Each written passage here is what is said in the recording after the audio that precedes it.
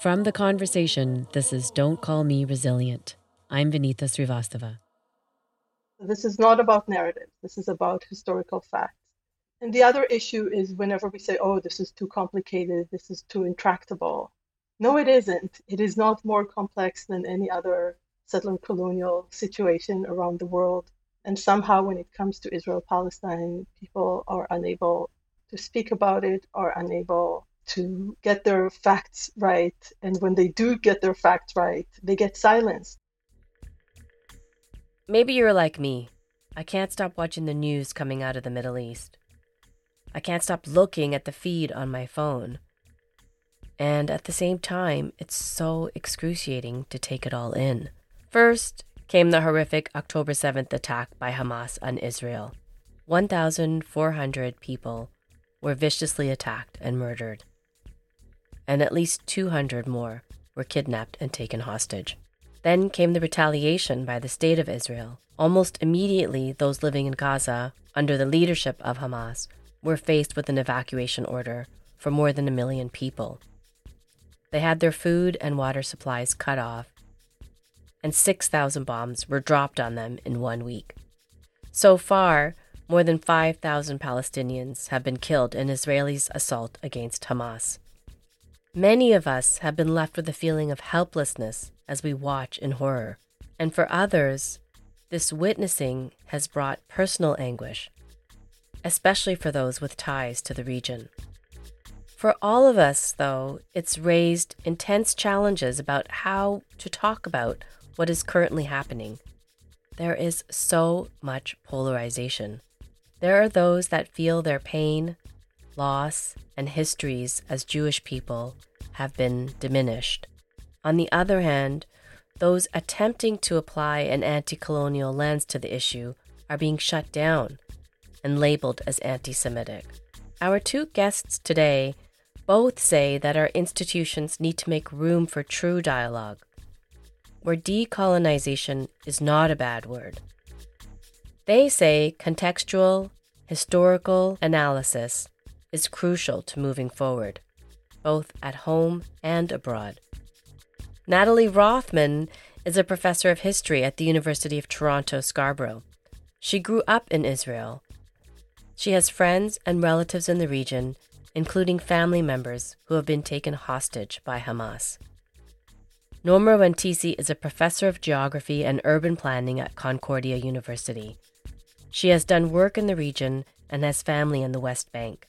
She is a member of both the Academics for Palestine Concordia and the Palestinian-Canadian Academics and Artists Network.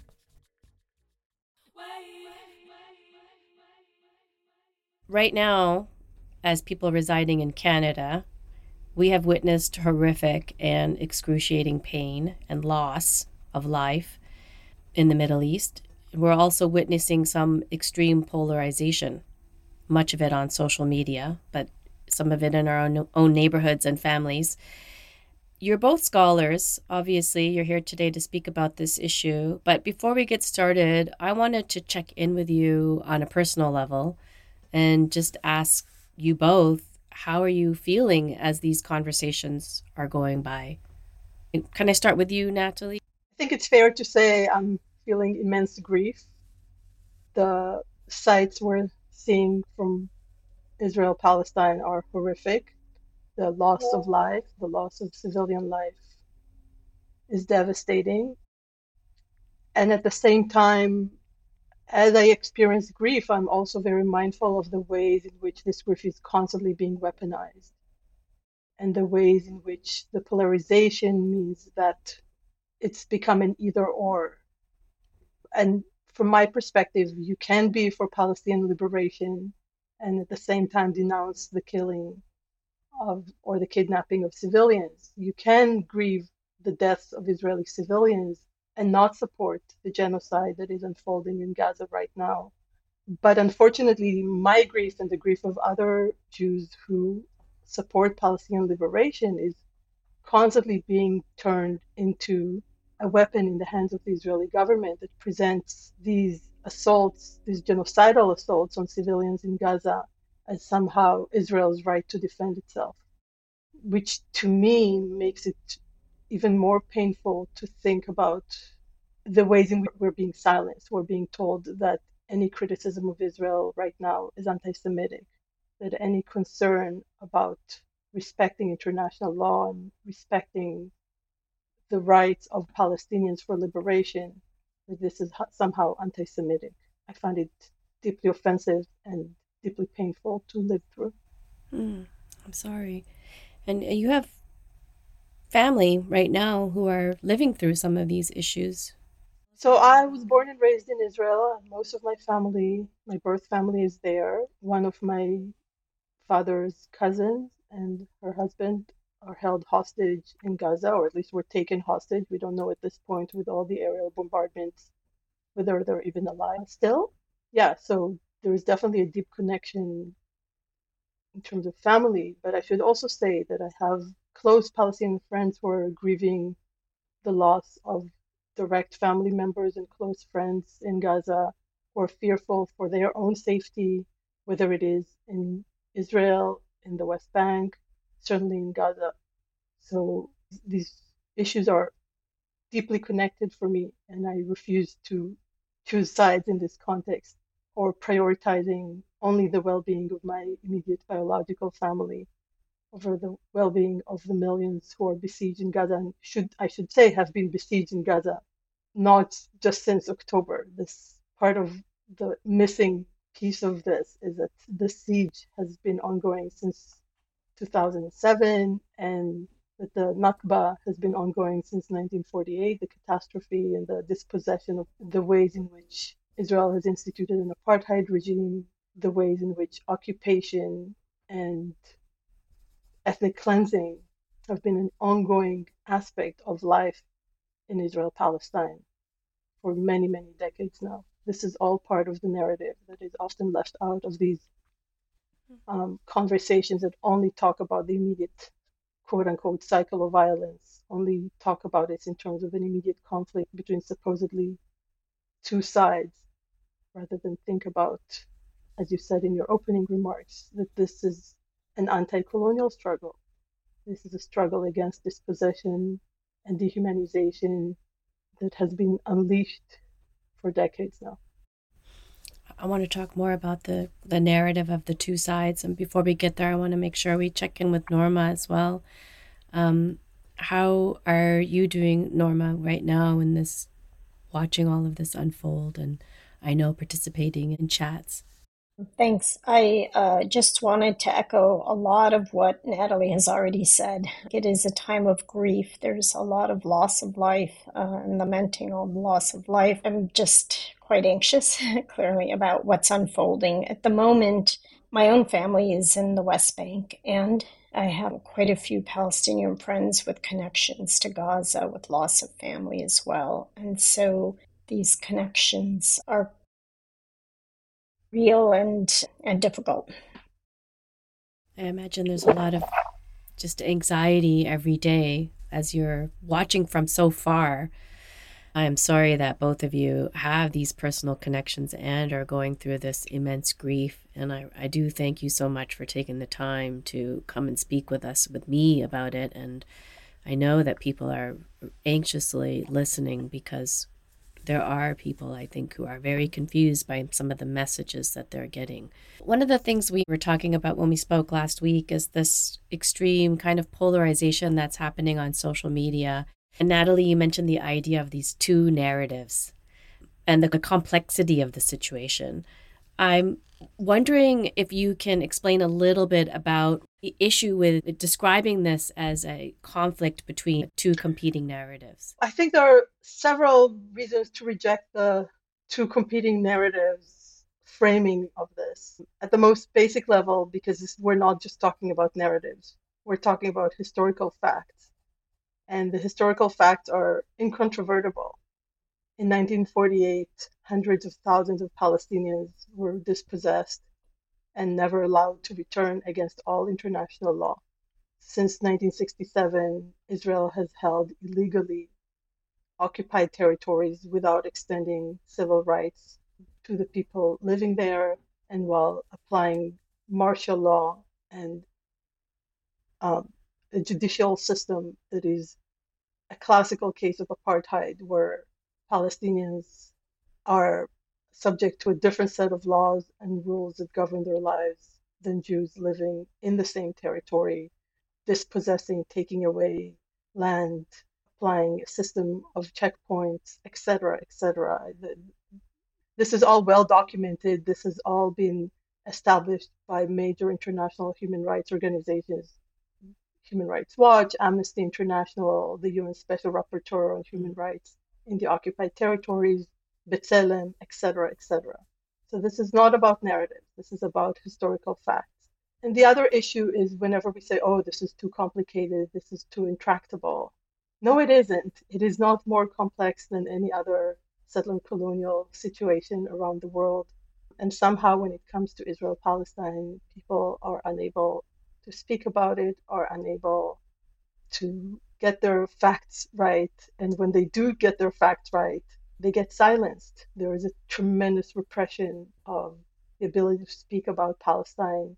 We're witnessing it all around the globe, whether it's in Europe, where rallies in support of Palestine have been outright banned, whether it's here in Ontario, where a member of provincial parliament has been censured and kicked out of caucus, whether it's in the universities where faculty and students are being doxxed as we speak, being named and shamed for calling for freedom and liberation, where there is this constant demand that every Palestinian and every pro-Palestinian activist, before they say the first thing about Palestine, denounce the Hamas, as if we all are Hamas supporters by definition.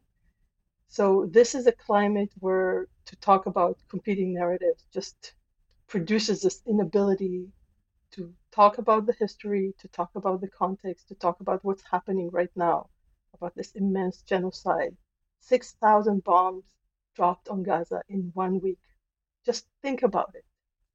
Think about the immense loss of life and devastation and complete disregard for civilian lives. And this has been going on with impunity for decades. This did not start in October. So that's why the two narratives is just such a problematic way of talking about this. Many experts have called what is happening to the Palestinian people an ethnic cleansing or a genocide.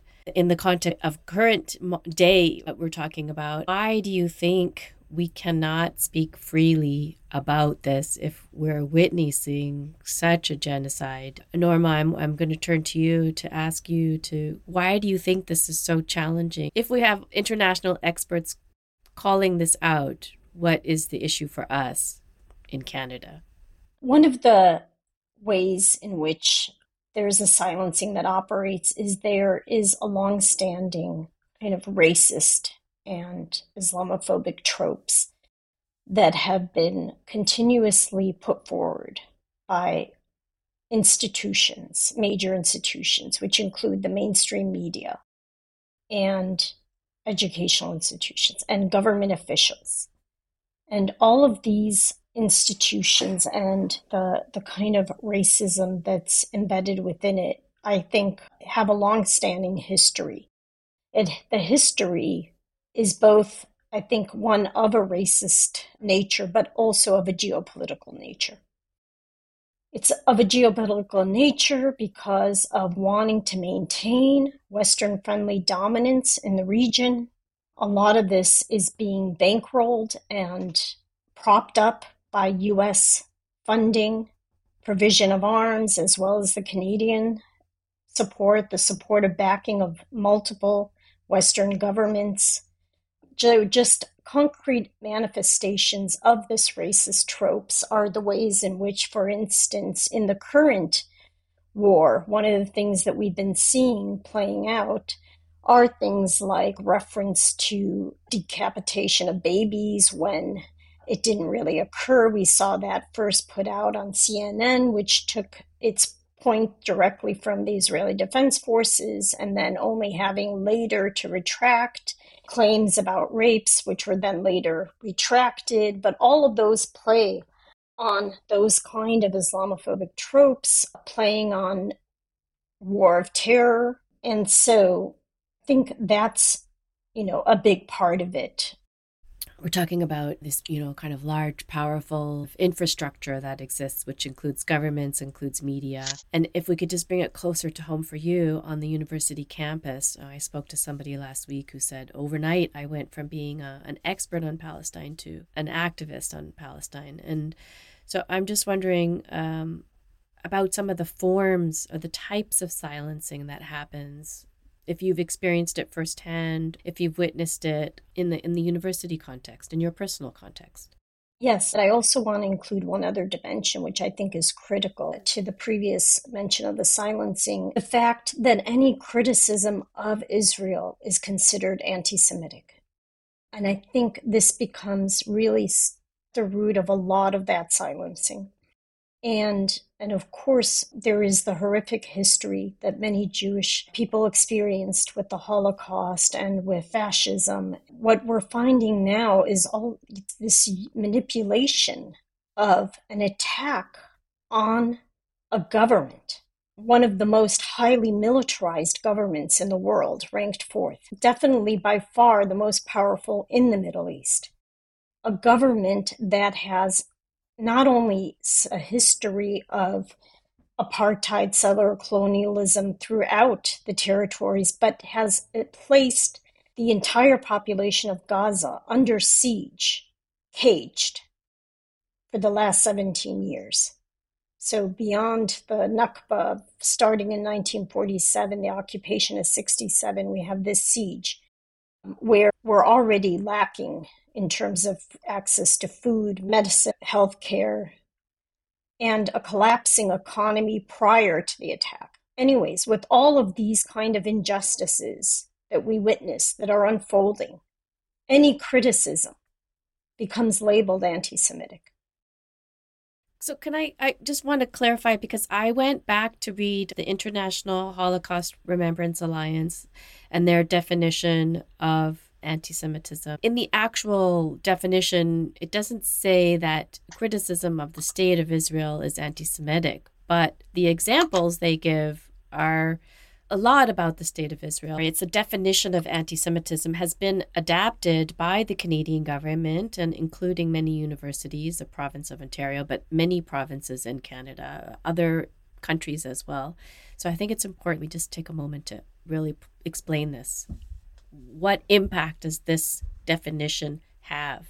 Well, I think you touched on it, Vinita, in the sense of because a fair number of the examples explicitly mention the state of Israel, there's a lot of room for interpretation, whereby criticism of Israel is equated with some form of anti-Semitism, which, of course, puts everyone on kind of heightened or self-censorship, right? Because of an anticipation of what recriminations might come.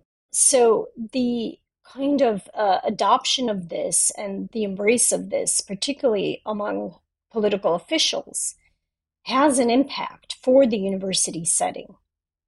A number of unions have sought to pass motions that directly challenge or contest the IHRA definition of anti-Semitism. And that was done in an effort to protect the freedom for discussion and for debate and critical analysis of Israel as a settler colonial and apartheid state. I'm just wondering, Natalie, too, because you are also in the university context, do you feel like you got shut down as well? I think that I personally have not been shut down, but I am positioned in a way that allows me to speak precisely because I'm Jewish and Israeli. And I'm deeply aware of the privilege and responsibility that comes with that kind of position. But many of my colleagues have been silenced. I want to go back to a very important point, which has to do with the broader climate of silencing. And I think the organized Jewish community bears some responsibility for that as well, in the constant conflation of being Jewish and being pro-Israeli. And we see this in the current messaging coming from Hillel, coming from Center for Israeli and Jewish Affairs, which is an organization that has partnered with school boards to write their anti-Semitism and Jewish education curriculum. and that issues public statements like anti-Zionism is just a disguise for anti-Semitism, and it has no place in Canada nor anywhere, full stop. Those are the kinds of statements that people like me have to deal with, being told time and again that if you are not with Israel, you are somehow not Jewish. To me, that is anti-Semitic and it is outrageous. But it also really prevents all kinds of coalitions from forming because people are truly afraid and horrified of the notion that they would be labeled anti-Semitic. People who have very strong commitments to social justice. There are few things that are more abhorrent to people who are committed to universal principles of social justice than to be labeled anti-Semitic. It's a very powerful label when university administrators call out by name and denounce and start disciplinary proceedings against student unions for daring to speak for Palestine and telling them that they're being anti-Semitic for doing so. That has a tremendous chilling effect, and I'm seeing it all around me right now. So I just want to pause because I think this is very important that we do acknowledge that anti Semitism itself is on the rise. And this act that happened on October 7th, this heinous act on October 7th, has been felt by Jews, especially in the region and around the world. So the October 7th Hamas attack on Israel was the largest number of Jewish people murdered since the Holocaust. And this happened after the world had promised never again. What I'm trying to get at here, the question that I have is, how can we have this conversation while also taking into account the very real fears felt by Jews around in the region and around the world? I don't know that I have a simple answer, but I will say that here I follow, Black liberation activists in saying that we're not safe until everyone is safe, until everyone is liberated.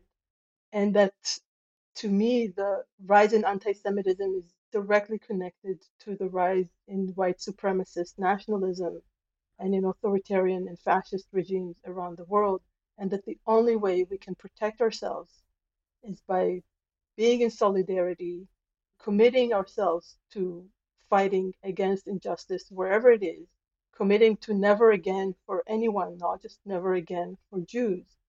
I find the actions of pro-Israel activists deeply irresponsible in perpetuating really pernicious ideas about all Jews supporting Israel, because actually that makes me unsafe. That makes a lot of people in diaspora feel that their identity is called into question and that their own right to exist is being called into question. And ultimately, as Israel continues to implement apartheid and genocide with impunity, that makes everyone unsafe, and especially the people who are under the boot of these regimes. So to me, these are not separate issues, but I think that the threat to Jewish life comes from right-wing supremacists first and foremost, and that's the struggle that we need to unite against, rather than calling to question our ability to be in solidarity with the Palestinians and call for freedom in Palestine. I should say that Islamophobia is also on the rise in Canada.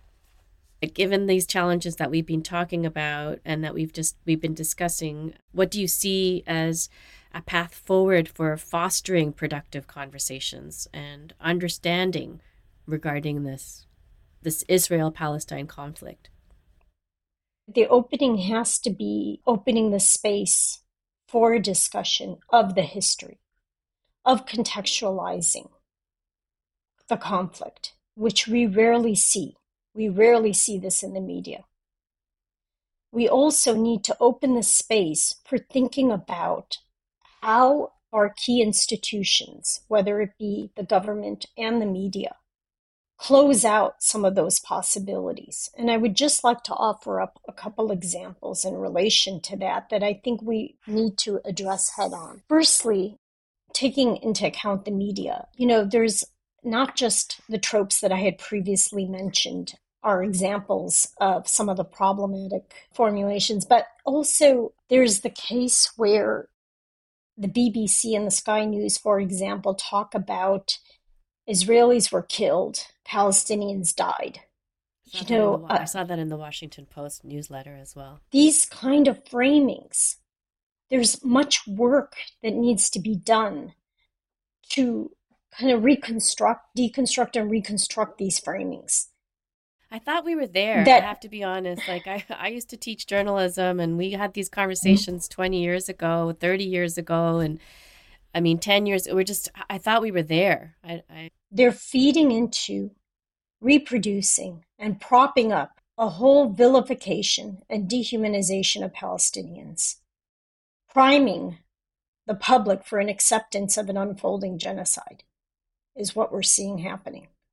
So, on the one hand, there's an ideological battle that has to occur. But more immediately, and as well as long term, there is an anti colonial battle, which means when we're making calls today for an immediate ceasefire, when we're making calls today for the provision of a humanitarian corridor, for the provision of food and water, of which 2.3 million Gazans caged in Gaza so desperately need. When we're making the arguments for those things, we need to go beyond that. We need to make the argument to end apartheid. We need to stop giving a blank check and arms and munitions. And we need to start the discussion there. When we're discussing how to move forward, the discussion needs to be, how do we start to enact anti-colonialism in practice? And how even us that are outside of that immediate setting, of the immediate region at the moment, work to hold our own governments accountable in that project.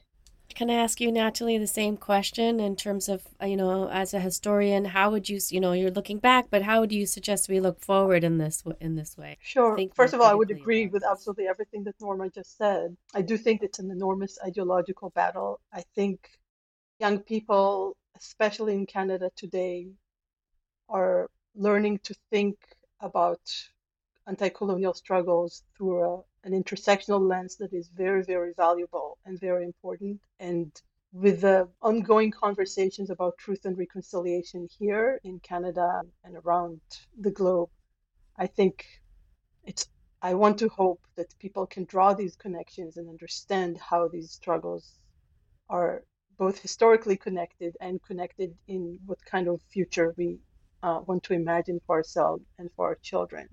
And I think that educational institutions have an enormous responsibility here. You cannot preach truth and reconciliation at home and support a colonial regime abroad. You cannot talk about indigenous rights and sovereignty and well-being here and accept an apartheid regime happening in Israel Palestine. So in that sense, I do think that young people are starting to see these connections, make these connections, and hold our politicians and public media accountable for perpetuating these divergent frameworks. But I also do think that we need to ensure that freedom of speech is enshrined, that academic freedom is protected, that those who are talking and teaching, making Palestine present in our own spaces here at the universities are not silent.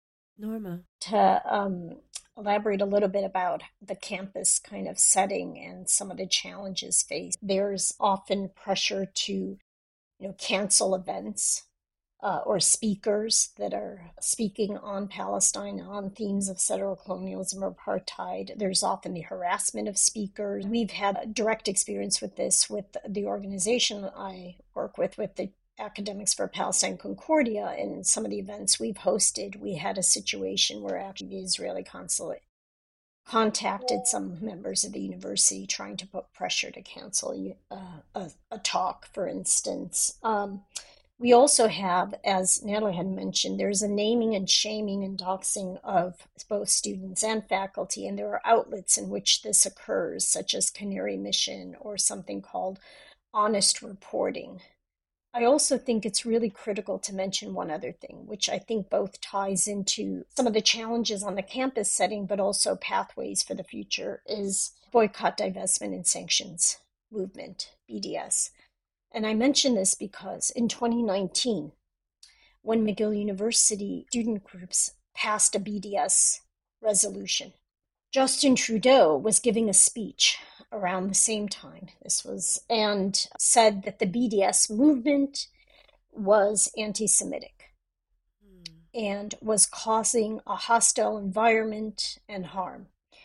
And this too really works to narrow the prospects for challenging or contesting apartheid.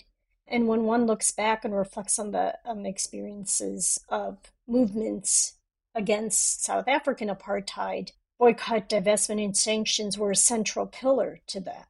Yeah, I mean, in 2020, the campus activism around that was very intense. And I'd like to think it had something to do with what happened in South Africa. There was such international pressure to end apartheid but those channels become closed off for And when you make Palestinians. nonviolent resistance impossible. Yes, they do.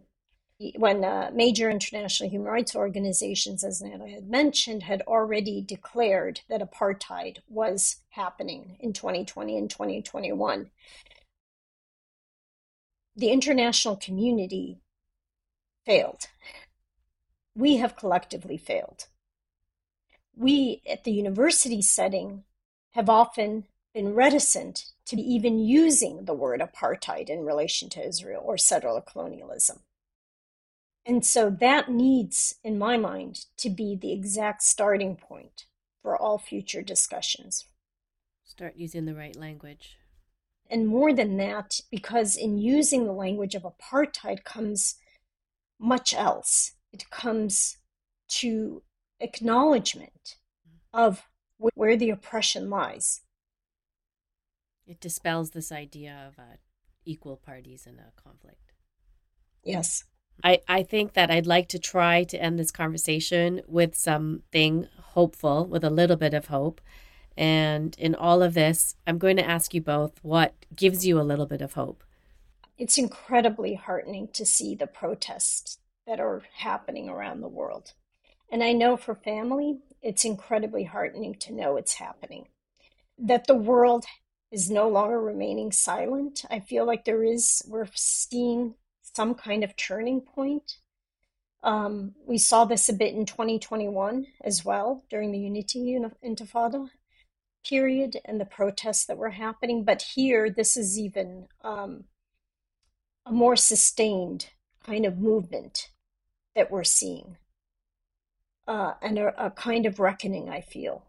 And so I'm hopeful about that. I'm hopeful that it's being ushered in primarily by youth, and that's going to be critical to moving forward. What about you, Natalie? Are there some? Yeah, I don't think I have much to add to Norma's point. I think the solidarity work is critical, and I try to stay hopeful. I think young people are learning to be media savvy and to get their news from a variety of sources and to be critical and questioning, and I think that is beautiful. I've had personal conversations over the last 2 weeks with people who are starting to question a lot of what they've grown up learning or being told about Israel, questioning their own automatic identification with Israel as Jews. I've heard from Muslim friends and colleagues who are choosing not to stay silent, even at the risk of enormous personal cost. And I have tremendous respect for everyone who's working in the space right now and putting themselves at harm's way to speak the truth and to insist that we cannot remain silent. Because this is on us. This is on us for as citizens of a country that purports to be a democracy and a champion of human rights globally, that is actively perpetuating and supporting genocide at the moment. So it is on us to stop this. Thank you, both of you. I'm going to give that respect back to both of you. So much appreciation for the time and the courage that you're both showing to come and speak out and spend your time with me to have this conversation. Thank you. It was great meeting you, Thank you. Norma. I know, same, Natalie. Thank you for listening to this episode of Don't Call Me Resilient. I hope this conversation with Natalie Rothman and Norma Rantisi was helpful. And perhaps it can help you navigate some of your own conversations this week. For more information about this issue, you can head to theconversation.com. Don't Call Me Resilient is a production of The Conversation Canada. It was made possible by a grant for journalism innovation from the Social Science and Humanities Research Council of Canada. The series is produced and hosted by me, Vinita Srivastava. The lead producer on this episode is Athika Kaki. Sound design and mixing for this episode was Krish Dinesh Kumar. Kikachi Meme is a student producer. Our fabulous consulting producer is Jennifer Morose. And Scott White is the CEO of The Conversation Canada. And if you're wondering who wrote and performed the music we use on the podcast, that's Zaki Ibrahim. The track is called Something in the Water.